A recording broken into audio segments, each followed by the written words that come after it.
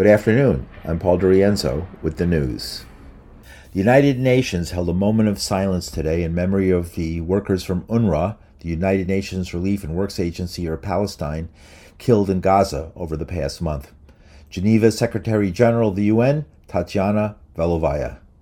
Over the last month, 101 of our colleagues have lost their lives in Gaza. This is the highest number of aid workers killed in the history of our organization in such a short time. Staff at the UN offices in Geneva bowed their heads as a candle was lit. Meanwhile, more than 30 Palestinians were killed and a dozen buildings destroyed by an Israeli strike on the Jabalia refugee camp in northern Gaza. Israeli forces moved closer to El Quds Hospital and surrounded the El Sifra Hospital. Electricity was cut to most of the facilities as fuel ran out, stranding babies in incubators. An Israeli government internet post later removed said ambulances and hospitals would be legitimate targets. A ray of hope for a possible ceasefire in a phone call Sunday between President Joe Biden and the Emir of Qatar, President Biden. It is my hope and expectation that there will be less intrusive action relative to the hospital. Biden added a temporary ceasefire would be an opportunity to free some of the more than 240 hostages held by Hamas. There is an effort to take this pause to deal with the release of prisoners, and that's being negotiated as well with the Qataris that are engaged, and so I remain somewhat hopeful, but the hospital must be protected. White House National Security spokesperson Jake Sullivan gave more details of the talks being brokered by Qatar. Qatar has been talking to Hamas. Israel has been talking to Qatar. The United States has been talking to both Israel and Qatar in an effort to try to move forward these negotiations to a point where hostages can be released and reunited with their families. The president has no higher priority, which is why he is personally engaged on this issue. The news comes after French President Emmanuel Macron became the first G7 leader to endorse a ceasefire in Israel's war in Gaza. The war has been expanding beyond the front in Gaza, where Israeli troops are moving into a city honeycombed with tunnels, and fighting is expected to be bloody. Meanwhile, in recent days, attacks on United States service members have increased in Syria and Iraq, with numerous injuries. The United States responded today with a missile attack on a purported Iranian base in Syria, the third U.S. attack in 2 weeks. The Pentagon has stationed 2 aircraft carrier units and a cruise missile-armed submarine to the region. Violence is growing along the border between Lebanon and Israel, with attacks by Hezbollah on Israeli defense facilities and counterattacks with rockets from Israel. But Professor Bashir Saad of the University of Stirling says Hezbollah's aim is to aid Gaza without provoking an expansion of the war. They're not trying to beat the Israeli army, because that's impossible. They're probably trying to find some kind of position that they can have so that they can bargain or negotiate some kind of settlement once the war is over. Saad says Hezbollah is being realistic about avoiding a catastrophic wider war. It's cynical, but also it's humanitarian. It's avoiding the huge catastrophe. If they target just the north, then maybe that will lead to some kind of better change than just going all out on trying to support Gaza. Also, they just don't want to regionalize. They don't want the Americans to start shooting at the Iranians and all that. Professor Bashir Saad of the University of Stirling. In recent days, Secretary of Defense Lloyd Austin has expressed concern to his Israeli counterpart that a wider war could result from continuing Israeli aggression towards its neighbors. And in national news, the Supreme Court has adopted a formal ethics code for the first time in its history. All 9 justices endorsed the code released Monday. The ethics code had been opposed by conservative justices Samuel Alito and Clarence Thomas, but the ethics code was eventually approved unanimously by the court. Thomas has been accused of repeatedly vacationing at the expense of wealthy real estate magnate and Republican donor Harlan Crow and failing to report the trips. And Republican Speaker of the House of Representatives Mike Johnson rolled out the GOP plan to head off a government shutdown Friday at midnight. His proposal would split the funding resolution for funding the federal government into a dozen different bills and step-laddered series of deadlines. Meanwhile, the Biden administration has asked Congress for $100 billion in aid for the continuing wars in Israel and Ukraine. Paul DeRienzo, New York.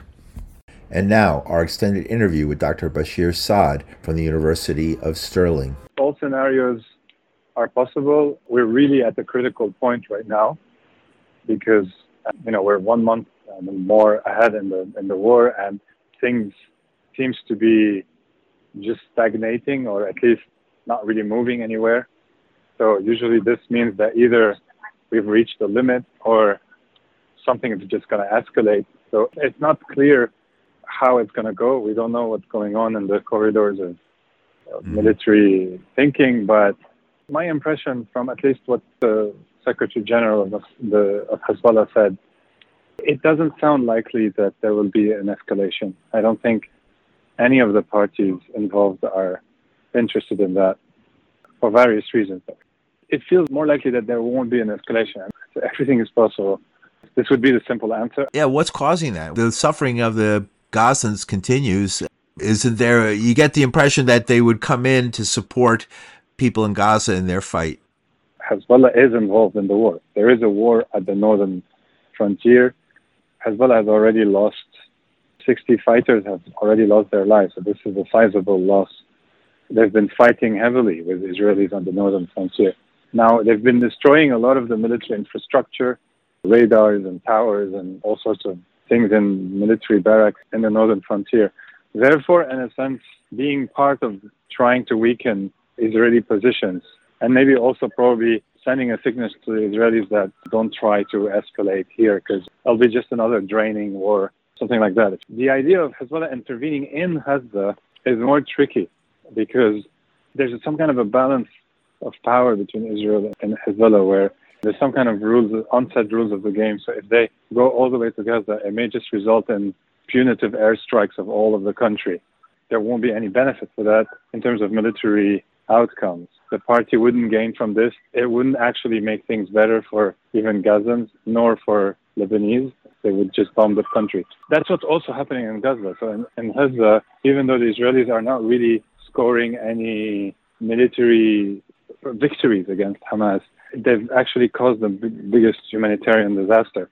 This is something that Hezbollah sees and wants to avoid probably in Lebanon. Israel's rhetoric out of Israel is become evidence that could be used in future prosecutions for war crimes because they've been making such dramatic statements of we're going to wipe you out, drive you out, and all these kind of things as evidence. Israel has done this for decades now, and nobody has had the political will to prosecute Israel. But now it's true that we've reached a point where public opinion and just the general global audience is really in shock of how Israel is deliberately just what's going to happen afterwards. As long as the U.S. is behind Israel, supporting Israel, and I mean, you know how it works. I don't think anything will happen. Maybe Netanyahu would go out of power, and he'll have to resign, somebody else will take over, but that there would be a fundamental change in the way politics gets done there is less possible unless there's a political will.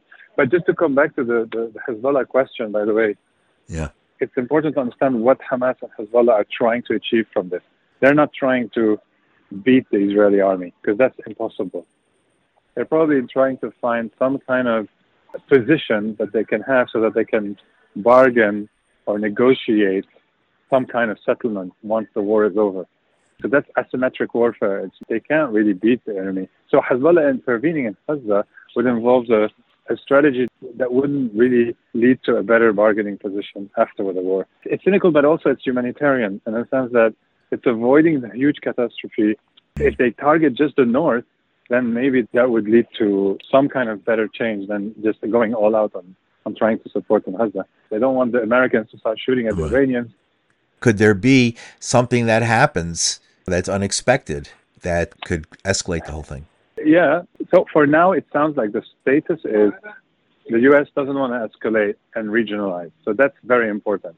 It sounds like this is something that could happen, which has not happened, and which doesn't seem is going to happen. The other thing that could happen is that either Hamas or Hezbollah has some kind of hidden something up their sleeve that they haven't shown yet. Okay, this is also possible, but it doesn't look like it's happening. The other thing that could happen is that public pressure actually ends up really forcing some kind of ceasefire, some kind of resignation of the current Israeli government.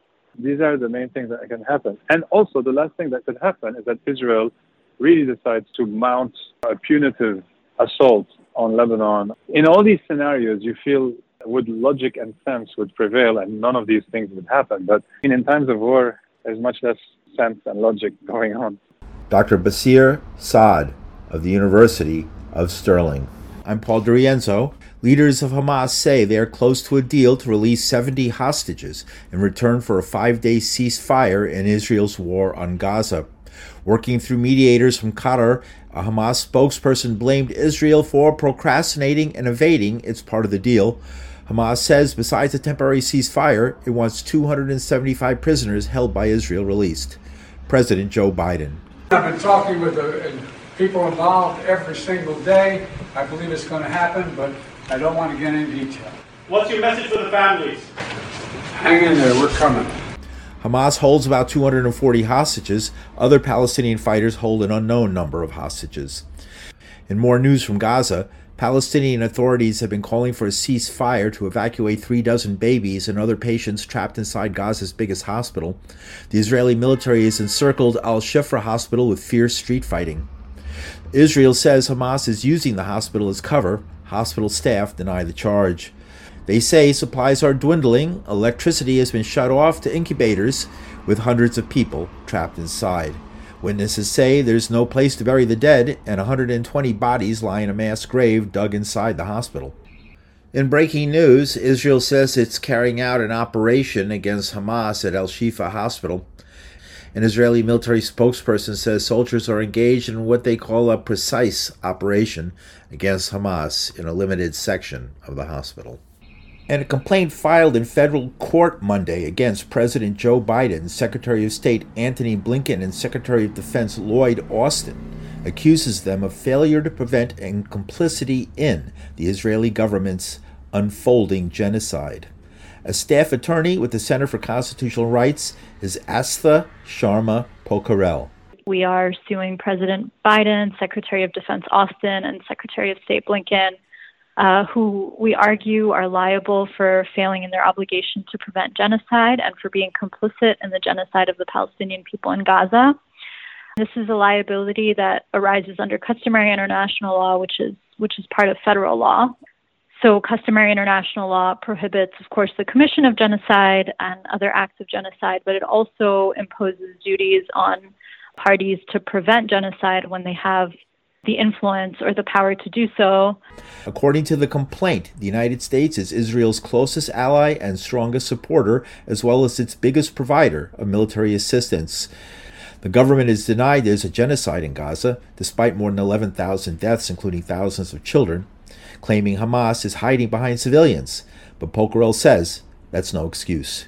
No, self-defense is not a legitimate defense under international law for genocide. So once the elements of genocide are there, you can't then say that this is self-defense. And then the final thing I'll say is that Israel is an occupying power, and this argument of self-defense under international law does not apply when what Israel is responding to is threats emanating from within the territory that they occupy. So in other words, Israel cannot occupy a territory and then claim self-defense from threats emanating from that territory.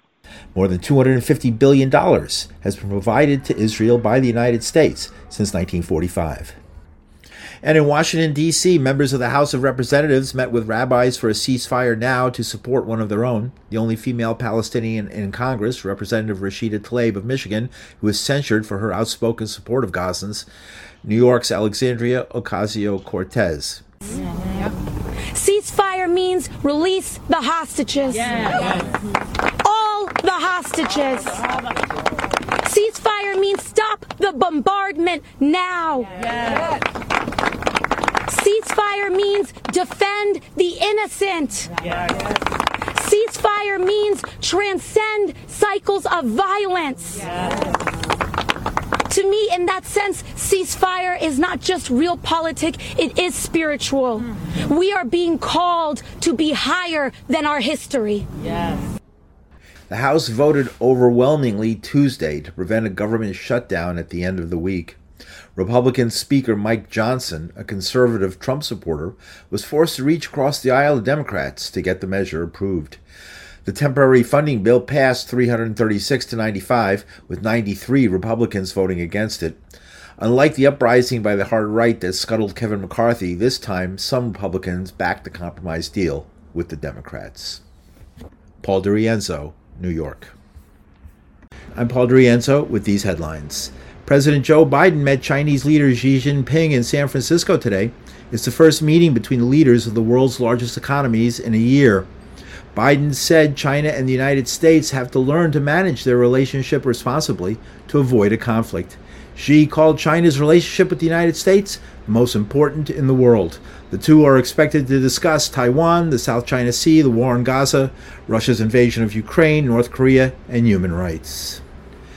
Israeli troops claim they found a command center and weapons and combat gear belonging to Palestinian Hamas fighters in Gaza's biggest hospital on Wednesday. Israel claims Hamas has built a network of tunnels beneath El Shifa Hospital. The facility has 700 patients, including 36 babies and 1,000 staffers. Hamas denied the accusation and on Wednesday dismissed the Israeli statements as lies and cheap propaganda. The United States denies it approved Israel's raid on the hospital. And an attempt by the Scottish National Party to pass a motion in the United Kingdom's Parliament demanding a ceasefire in the Gaza war failed after impassioned speeches by both sides, as Parliament member Stephen Flynn sparred with Conservative Prime Minister Rishi Sunak. Does the current Prime Minister not agree that if there is not an immediate ceasefire, then all of us in this chamber will be watching on as that open-air prison is turned into a graveyard? Yeah. Prime Minister. Mr. Speaker, no one can deny the suffering that the people in Gaza are undergoing at the moment, which is why we're doing everything we can to get aid into the region, and we have repeatedly and consistently called for humanitarian pauses. The MPs also turned down a Liberal Party motion for extended humanitarian pauses. And two peace activists, Michael Berry of Nonviolence International and Starhawk, an author and ecofeminist, penned a letter this week to Stuart Eisenstadt, who's the chair of the Holocaust Memorial in Washington, D.C.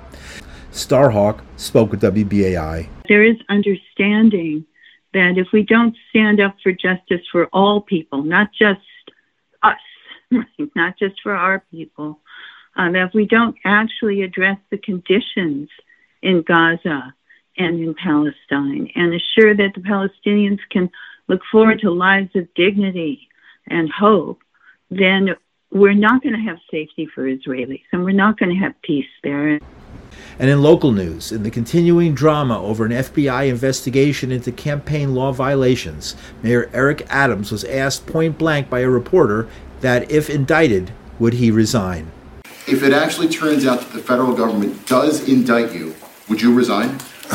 I'm not speculating on that. That's you're all the way downfield. I'm going to continue to do the job as the mayor, as long as my responsibility to do the job. The mayor's general counsel, Lisa Zornberg, told reporters no one has been named in the investigation and there's no evidence the mayor is a target. The mayor admitted to meeting former FDNY Commissioner Daniel Nigro about a request for help getting a certificate of occupancy for the new Turkish consulate. But Adams added, that's part of the job. Yes, I did reach out to the commissioner, as all of this is what elected officials, what we do.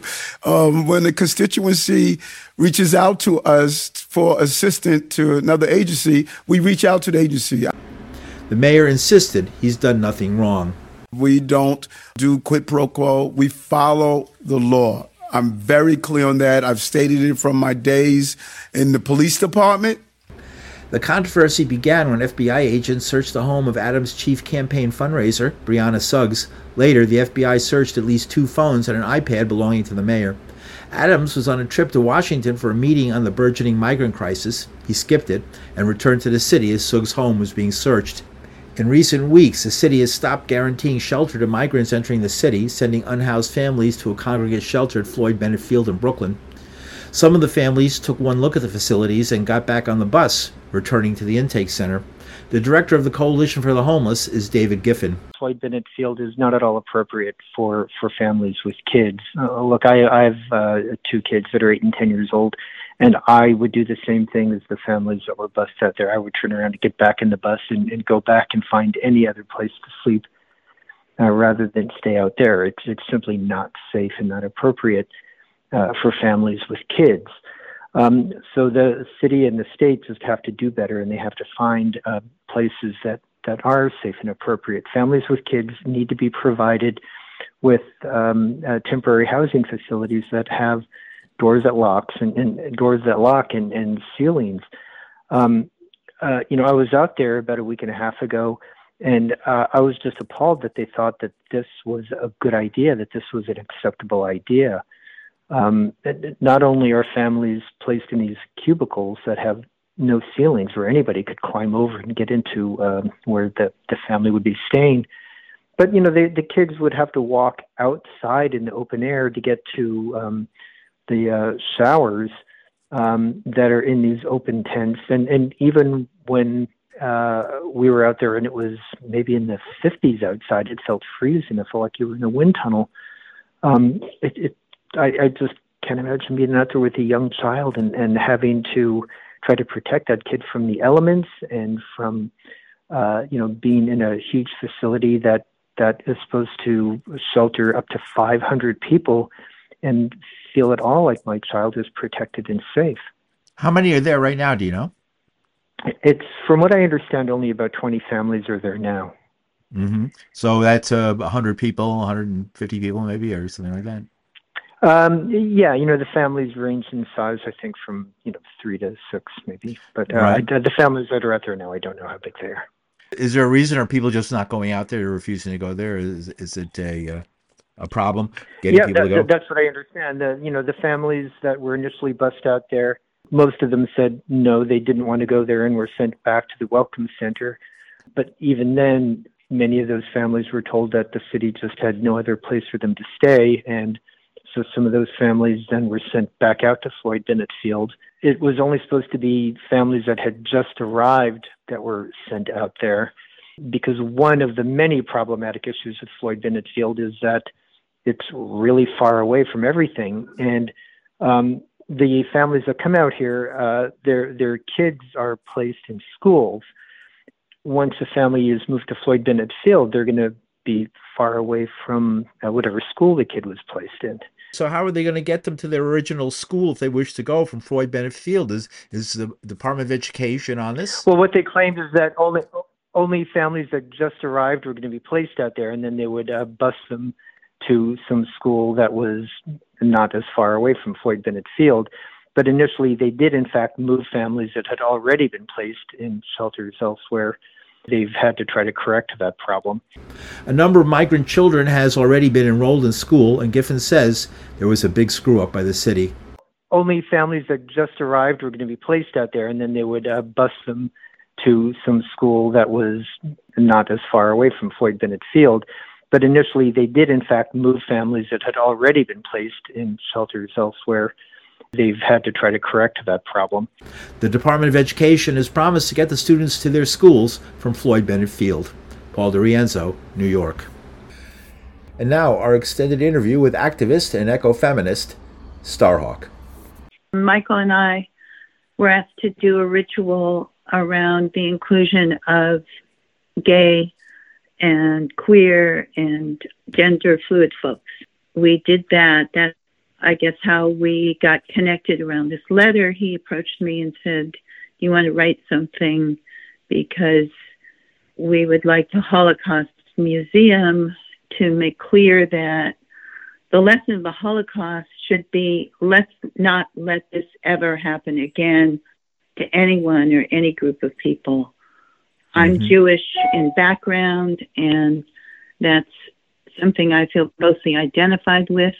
I also have been involved in activism in Palestine, supporting the nonviolent resistance there. I was in Gaza 20 years ago now, supporting some of the teams from the International Solidarity Movement when Rachel Corrie was killed. She was a young activist who was standing in front of a bulldozer to try to prevent the demolition of a Palestinian home, and the bulldozer operator ran over her.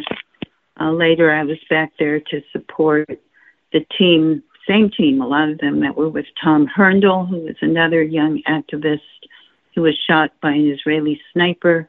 I've been there. I've met people there. I've stayed in people's homes and out with their kids while tanks were firing. Is traditional religion, the great religions, are they failing to follow the precepts of their faiths where it began? I think the precept of all the great religions basically is around compassion, around love, around valuing human life. And certainly in Judaism, it's around justice. And I think it's vitally important for Judaism and for the safety of Israelis, because the Hamas attack was horrific and there's no excusing it. But there is understanding that if we don't stand up for justice for all people, not just us, right? Not just for our people, that if we don't actually address the conditions in Gaza and in Palestine and assure that the Palestinians can look forward to lives of dignity and hope, then we're not going to have safety for Israelis and we're not going to have peace there. Bombs and the violence and the continuing of murder is not going to solve the issue. It's only going to inflict harm on people who really had no choice in what Hamas decided to do, and going to result in more and more violence down the way. I'm Paul DeRienzo with these headlines. Yesterday's historic meeting between President Joe Biden and China's President Xi Jinping led to some small but important agreements between the powers. Both are military rivals, yet tied by economics. The agreement will curb the production of the powerful narcotic drug fentanyl, responsible for thousands of drug overdoses in the United States, resuming military communications and beginning a dialogue on artificial intelligence. The talks were held on the sidelines of the Asian Pacific Economic Cooperation Summit in San Francisco, where President Biden spoke. The United States does not seek conflict. And yesterday we announced resumption of military-to-military communication channels to reduce the risk of accidental miscalculation. And it exists. We are de-risking and diversifying our economic relationship with the PRC, not decoupling. Not decoupling. Palestinian medics at El Shifa Hospital say they are increasingly afraid for the lives of hundreds of patients and medical staff. Israel and the United States have claimed the hospital with 700 patients, 1,000 doctors, and thousands of homeless refugees is part of a Hamas underground headquarters. Hamas has denied the charges. Sabrina Singh. We know they were using Al Shifa Hospital. We know that they use other hospitals in the region when it comes to conducting their terrorist organizations and attacks. And so the Israelis are there. They are doing an assessment of the hospital. They are on the ground. And so, we'll continue to receive that intelligence back as we get it. Plan on releasing any evidence to that intelligence? I'm not going to get ahead of anything right now. I don't have anything to preview, but if we do, you will be the first to know. Israel says it found a tunnel entrance, a laptop, and a few machine guns in the hospital, claiming that's evidence they were right. Hospital staff had repeatedly asserted there are no Hamas fighters there. And in a sign of potential escalation, a U.S. Navy warship shot down a drone that was heading toward the ship in the southern Red Sea. The Thomas Hudner, a naval destroyer, shot down the drone, which the government claims originated in Yemen. While the Pentagon says they were not the target of the drones, they just wanted to be on the safe side. Intended target was not the Hudner, but that the drone got so close to the crew that the commander did feel it necessary to engage and shoot down the drone. The incident occurred early Wednesday, less than a week after Yemen shot down a U.S. drone over the Red Sea. Officials say the MQ-9 Reaper was in international airspace. Yemen said it was in their airspace and was shot down by air defenses. Last night, the United Nations Security Council adopted a resolution by a vote of 12 in favor to none against, with 3 abstentions, calling for an urgent and extended humanitarian pause and corridors through the Gaza Strip to provide essential goods and services. The United States said the resolution didn't condemn Hamas, and Russia called it the lowest common denominator. Foreign Minister Sergei Lavrov has said the war should not be an excuse for ethnic cleansing. The creation of Palestinian state is unavoidable. We all must take deep breath and think how we restore Gaza, how we make sure that no one is expelled from Gaza. Israel says it has no intention of stopping its offensive against Hamas. In national news, the man who attacked former House Speaker Nancy Pelosi's husband with a hammer in San Francisco was convicted today of federal assault and kidnapping charges. Jurors deliberated for about 8 hours before finding David DePape guilty. He faces up to 50 years in prison. The attack on the 82-year-old Pelosi was captured on a police body camera. DePape testified in his own behalf, claiming his addiction to social media convinced him Pelosi's wife was responsible for government corruption. In local news, Mayor Eric Adams was at a town hall for seniors in Manhattan today. He was asked why the city had so many empty apartments in a housing crisis. The mayor touted his own housing policies, praising a plan to demolish the Fulton Chelsea houses in Chelsea in Lower Manhattan. Chelsea Housing is doing this complete renovation where there no displacement. They're tearing down the old building, building a new building, moving people completely in the new building before they tear down another building. Federal government is not helping. We have to find creative ways, and I'm really excited about the Chelsea project. But NYCHA activist and former city council candidate Marnie Halassa says the mayor is not telling the truth. The tenants never get back in. So the tenants never return. Public housing in Miami, same thing, demolition, mixed use, luxury, and then the tenants never return. In Chicago, Cabrini Green, same thing, 80% of the tenants never returned. That's the reality of it. At a public meeting last night at a senior center in Chelsea, some housing activists say they were prevented from speaking by police. Paul DeRienzo, New York. I'm Paul DeRienzo. Aid workers say a catastrophic condition is unfolding at a hospital in Gaza, currently being raided by Israeli soldiers. The director of Al-Shifa Hospital says 7,000 people, patients, medics, and other civilians seeking shelter, are trapped without water, electricity, and communications. Thomas White is a spokesperson for UNRWA, the UN relief organization in Gaza. The situation for many people has become more desperate because they're living outdoors now. The South is just overwhelmed with internally displaced people. We cannot provide enough shelter for them in our schools, and so people are now sleeping on the streets. They're building lean-tos against anywhere they can find. So the situation is becoming more desperate. UNRWA's top leader, Philip Lazzarini, blames Israel. I do believe there is a deliberate attempt to strangle our operation and paralyze the UNRWA operation. More than 100 aid workers have been killed in Gaza since Israel attacked in retaliation for an attack by Hamas on October 7th. Lazzarini says untold numbers of Palestinians and aid workers are buried under the rubble of the city. Between 10 and 20,000 tons of explosives have been dropped, roughly equal to the atomic bomb dropped on Hiroshima. Lazzarini adds Israel, by cutting off fuel supplies to UNRWA, is forcing aid workers to make an impossible choice. It is outrageous that humanitarian agencies are reduced to begging for fuel and forced after that to decide who we will assist or not assist. Israel had entered the hospital claiming it was a headquarters for Hamas, but there's been little evidence of that claim. Instead, the UN chief says it's Israel that's using UN facilities for war.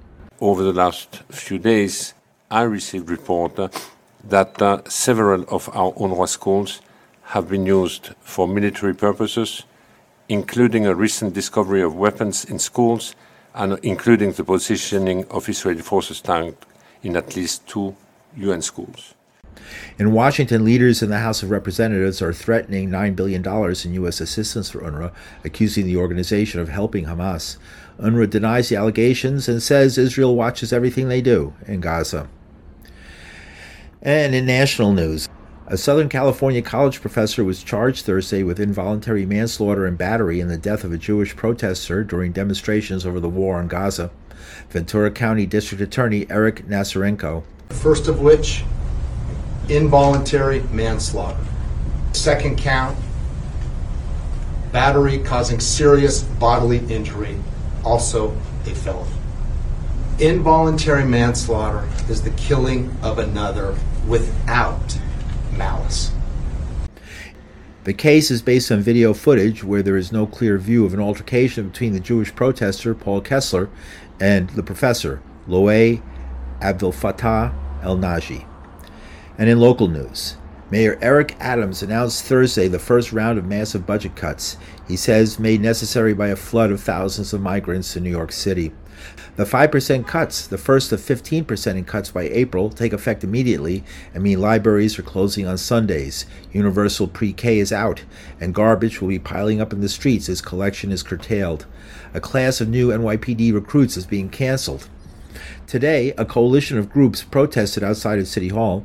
Zara Nasir is with People's Plan New York. She says the cops are getting off easy. The NYPD is once again coming out of this mostly unscathed. They are not getting the degree of cuts that are happening to agencies like the Department of Education.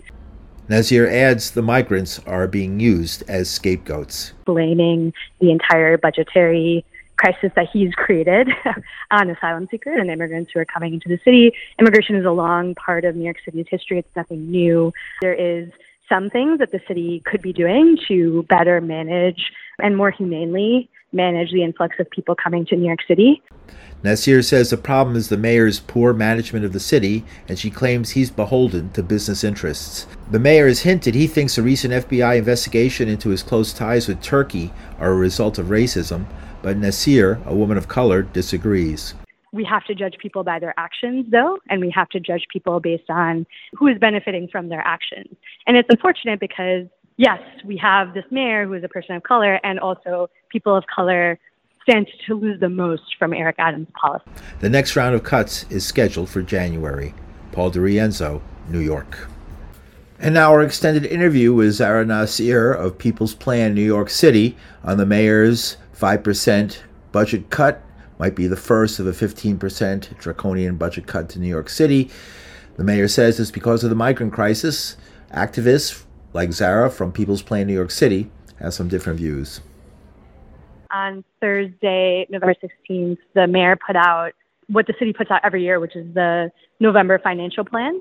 And the November financial plan indicates what the city budget looks like for the fiscal year that we're in right now and also the next couple of fiscal years.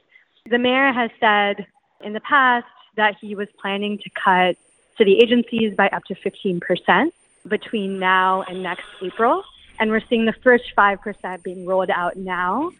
Looking through the documents yesterday, are realizing just like how bad the cuts are to schools, to libraries. There's entire days of library programming that will not be available now, like hours are being cut. There's also going to be 10,000 pre-K and 3K seats, we think, being eliminated. And there's also mid-year cuts coming to schools, other social services and housing services being impacted. So in general, the budget cuts are quite bad. The mayor is the architect of these cuts. There's a lot of disagreement about how his use of across-the-board cuts is hurting New Yorkers, especially poor and working-class people who are super vulnerable already to any fluctuations in city services, who are relying on childcare and schools and public transit to get to just live their day-to-day lives.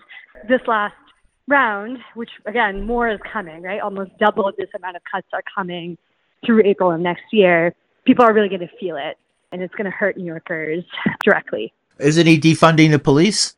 Yeah, it's a good question. There has been one police academy class canceled as a result of the PEGS, the program to eliminate the gap. Overall, what our allies at different coalitions who look at the police budget are saying is that the NYPD is once again coming out of this mostly unscathed. They are not getting the degree of cuts that are happening to agencies like the Department of Education, which has $1 billion hole in it due to the mayor's cuts and is not being addressed in any way, right? He's not trying to plug that hole in any way. The NYPD is not getting that drastic of a cut as you look at the rest of their agency budget, and they have thousands of vacancies that they could have used. This is all because of the migrant crisis. We are not in agreement, and I think a lot of other folks in the city's watchdog agencies, Fiscal Policy Institute, the Independent Budget Office, and the Comptroller's Office have disagreed with the mayor's assessment that the financial impact of asylum seekers coming to the city and seeking support from the city to get up on their feet until they get work authorization is to the extent that the mayor is making it. He's really been blaming the entire budgetary crisis that he's created on asylum seekers and immigrants who are coming into the city. Immigration is a long part of New York City's history. It's nothing new. Obviously, there is some things that the city could be doing to better manage and more humanely manage the influx of people coming to New York City. And a lot of it is about like not using emergency contracting now that we know like we're 3 years into this and this is happening. We need to address it in a way that is like good management and well planned and like appropriately handling and knowing the fact that this has been happening and probably will continue to happen. Immigration is not going to stop to New York City, and we don't want it to, right? It's a big part of the way in which the city in the longer term achieves economic growth by like the population growth that we have of people coming here. Fiscal Policy Institute has said that the mayor's cuts are going to amount to probably what amounts to like $12 billion. If he indeed is going to do the 5%, 5%, 5%, 15% total through April of next year, managing or the way that the city has been managing the asylum seeker influx does not cost that much. If we assume that it's a straight line and they don't change the way that they're managing, maybe over lots and lots of years, like maybe it would cost the amount that he's stating, but it does not cost that now. It's not going to cost that much this year. And so there's a lot of other places uniformed over time. For example, the fact that the city is under hiring and not staffing up its Department of Finance, which collects revenue for the city. There's lots of other things. Is this a management? Is the mayor just like the worst manager since John Lindsay, or a nefarious scheme up his hands to privatize and sell off parts of the city? There are now a bunch of scandals. Allegedly, the mayor is being looked into for corruption. There's investigations happening. There are certainly some indicators that the mayor's donor base is also people who he's beholden to are people who are not poor and working class people who would be most impacted by the cuts. There are people who are wealthy. He has ties to the charter industry and other like privatization schemes as well. I don't think it's a crazy stretch to say that he is beholden to his donors, who are his friends. There are people who are not, frankly, looking out for working class and poor New Yorkers. And in terms of management, like we've seen this through the one day that the floodgate, like the one day that the city experienced flooding and storms, that he was not able to react quickly enough and like really support people through what was a horrible day and a half where people probably were hurt and lost their lives because the city did not respond in time. That's one day, right? And so like the $110 billion budget literally is determining everything that happens in the city every day. And so to trust someone who, there's a leadership crisis, there is evidence of mismanagement, there is all these allegations of corruption and other scandals going on, I think it's safe to say that people are not very much trusting the leadership of the mayor right now, especially when fiscal issues that need to be addressed. It's not because he's a black mayor. I mean, he's saying that, and believe me, there's some people at BAI saying that, oh, this would never have happened to all the crummy people that de Blasio hung around with. Of course, we unfortunately live in a country where racism is still very real, and it's still a big issue. We have to judge people by their actions, though, and we have to judge people based on who is benefiting from their actions. And it's unfortunate because, yes, we have this mayor who is a person of color, and also people of color stand to lose the most from Eric Adams' policies. And there's been study after study. There's been many reports of like stop and frisk going up and like who is being targeted the most. It's like 90% black and brown people. Like these things matter, right? Who policy impacts also matters. Professor Christina Greer said something on a politics podcast about could there be some sort of witch hunt situation? Maybe, but you've also given them something to hunt for, right? Like it's not like it's completely baseless. Of course, as a person of color, like many of our people who we organize are people of color. We absolutely acknowledge that like racism is defining lives every day and making it very hard for people to live and thrive. And the mayor's policies are hurting those same people. So we have to talk about that every time the administration tries to deflect from their own actions, is that their actions are actually hurting millions of black and brown New Yorkers. And that's a problem. With the scandals and investigation, that's misuse of public funds, that is distraction. Police used tear gas and flashbang grenades Monday to halt a march against building an Atlanta area police and firefighter training center that opponents call Cop City. More than 400 people marched about 2 miles from a park to the site in suburban DeKalb County, chanting "Stop Cop City" and "Viva Viva Tortuguita," invoking the nickname of an activist who was fatally shot by state troopers while camping in the woods in protests earlier this year. A wedge of marchers, including some in masks, goggles, and chemical suits intended to protect against tear gas, pushed into a line of officers in riot gear on a road outside the training center site. Officers pushed back and deployed tear gas. One protester threw a canister back at police. And we revisit a story that we did on this program, on the story behind Cop City. Fast-moving developments in the case of 42 people charged with domestic terrorism while protesting the construction of a police training facility in Atlanta, popularly known as Cop City. On Friday, June 23rd, DeKalb County District Attorney Sherry Boston announced she was pulling her office out of the multi-jurisdictional prosecution brought in December and March. We had some differences, and when I say we, I mean myself and the Attorney General's office, about who should be charged and what they should be charged with. If we can, to how much you can provide. You know, the value set of our office is that I will only proceed on cases that I believe that I can make beyond a reasonable doubt. And we only charge those cases in the DeKalb County District Attorney's office.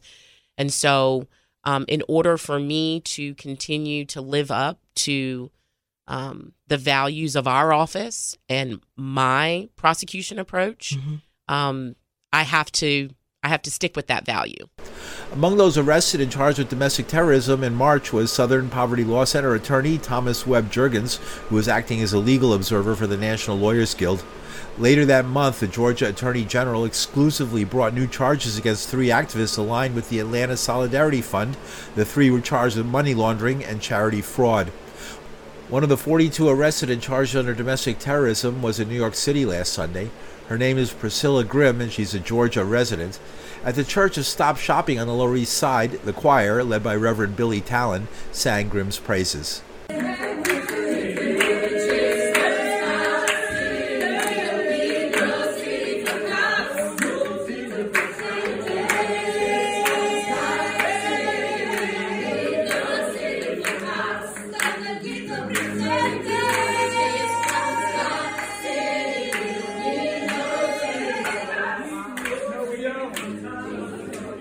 Tears welled up in Grimm's eyes as the singers bid her welcome. Grimm spoke with the news outside the event. She says she spent 31 days in jail before she was bailed out, adding, because DeKalb County withdrew doesn't mean her troubles are over. She recused herself from the case, so now it's up to the Attorney General, Chris Carr of Georgia, to stop this insane process. And so you're one of those people? I am one of those people, yes. Could you just in 2 minutes explain it? Sure. So basically, I was charged with domestic terrorism for wearing black and being in a forest.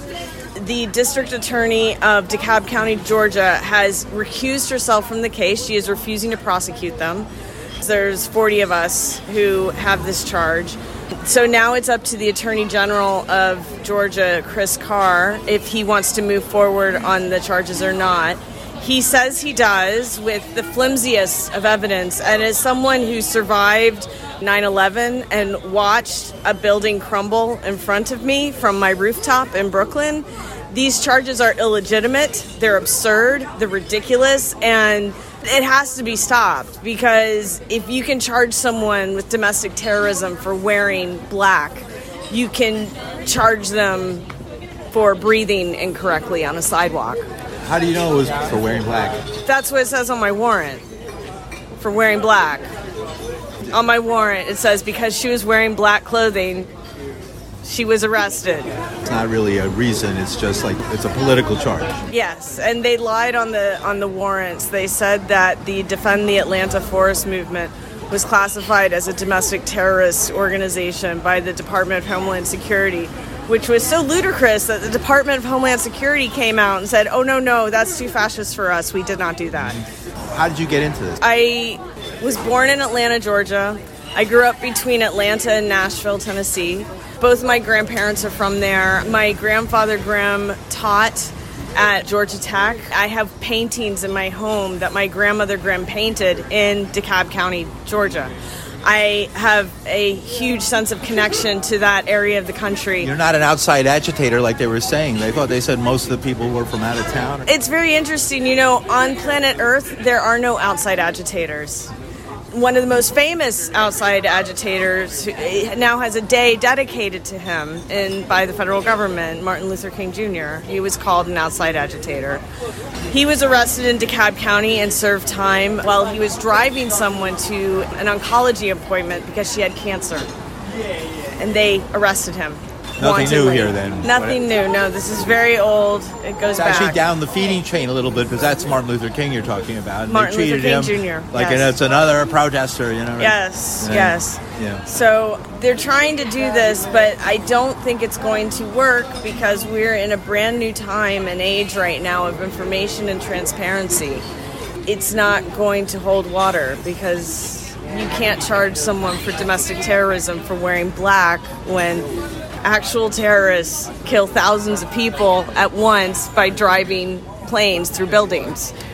What happens next? What happens next? I'm waiting to see what happens next. And they have up to 4 years that they could charge me, and during that time, who knows what will happen to me. So far, my Airbnb account has been deactivated. My Chase account has been closed.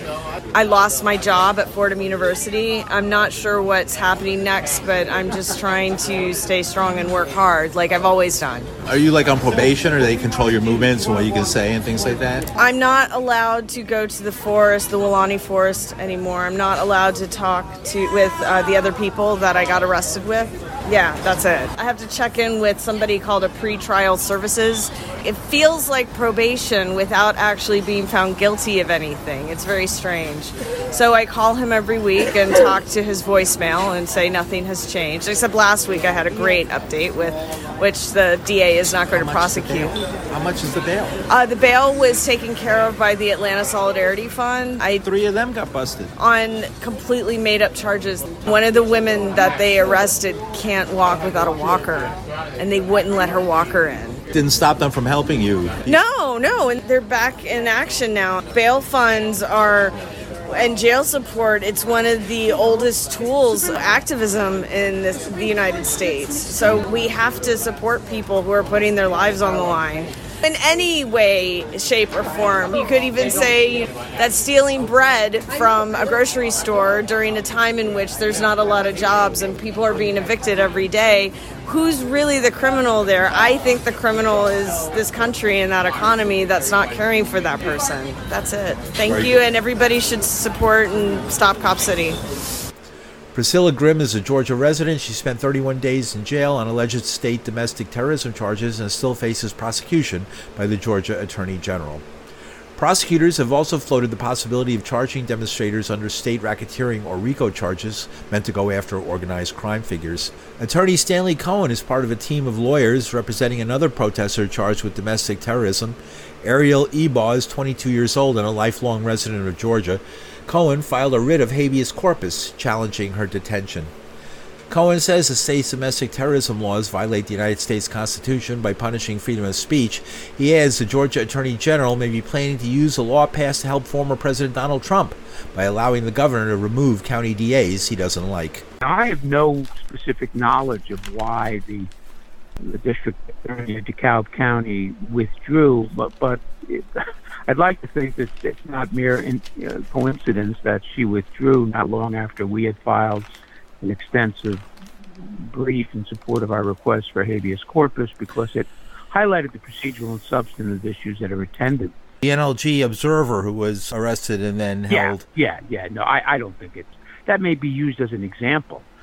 One of the prime reasons we filed a HABE in this particular case before the indictments was we wanted people in power to take a close look at the statute to see if it had constitutional problems, either in process or in substance, and it had both, and to consider, do we really want to walk down this road with this statute as the prime moving statute, where it's going to, in all likelihood, be struck down eventually?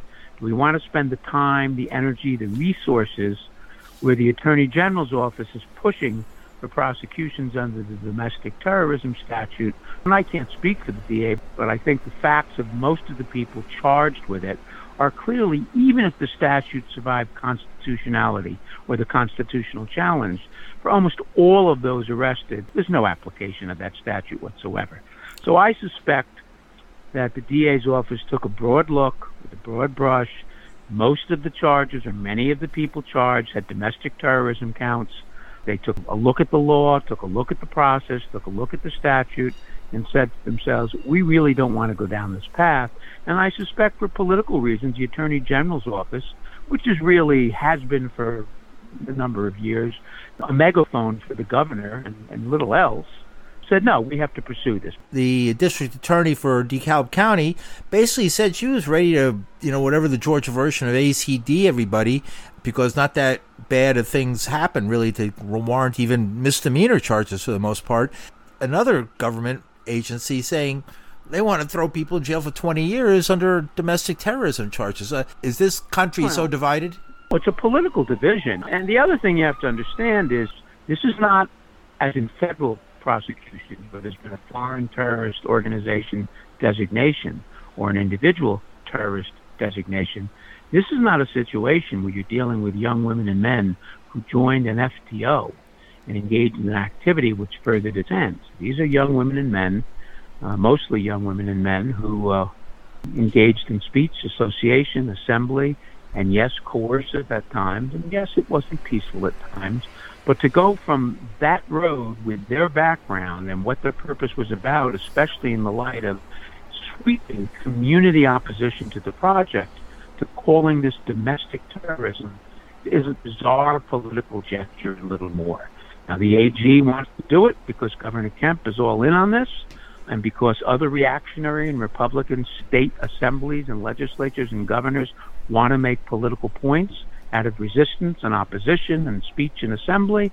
But, local district attorneys, especially the district attorney of DeKalb County, who has a reputation for being extremely thorough and extremely learned and extremely experienced, took a look at this and said, on the law and on the facts, we disagree, and we have the discretion to say, not here, not now.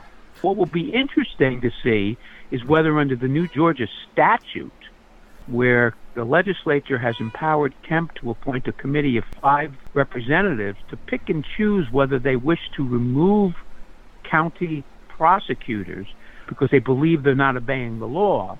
And I think that was passed primarily to deal with the issue of the investigation in Fulton County of Trump. Attorney Stanley Cohen is part of a team of lawyers representing Ariel Ebaugh, a 22-year-old protester who is facing a long sentence in prison if convicted of domestic terrorism. Cohen filed a writ of habeas corpus challenging her detention as a violation of the First Amendment, freedom of speech and assembly. And you're listening to the news on the Progressive Radio Network. I'm Paul DeRienzo. To get this story and to get more from the news, you can go to our website, paulderienzo.wordpress.com. That's paulderienzo.wordpress.com. Thanks for listening.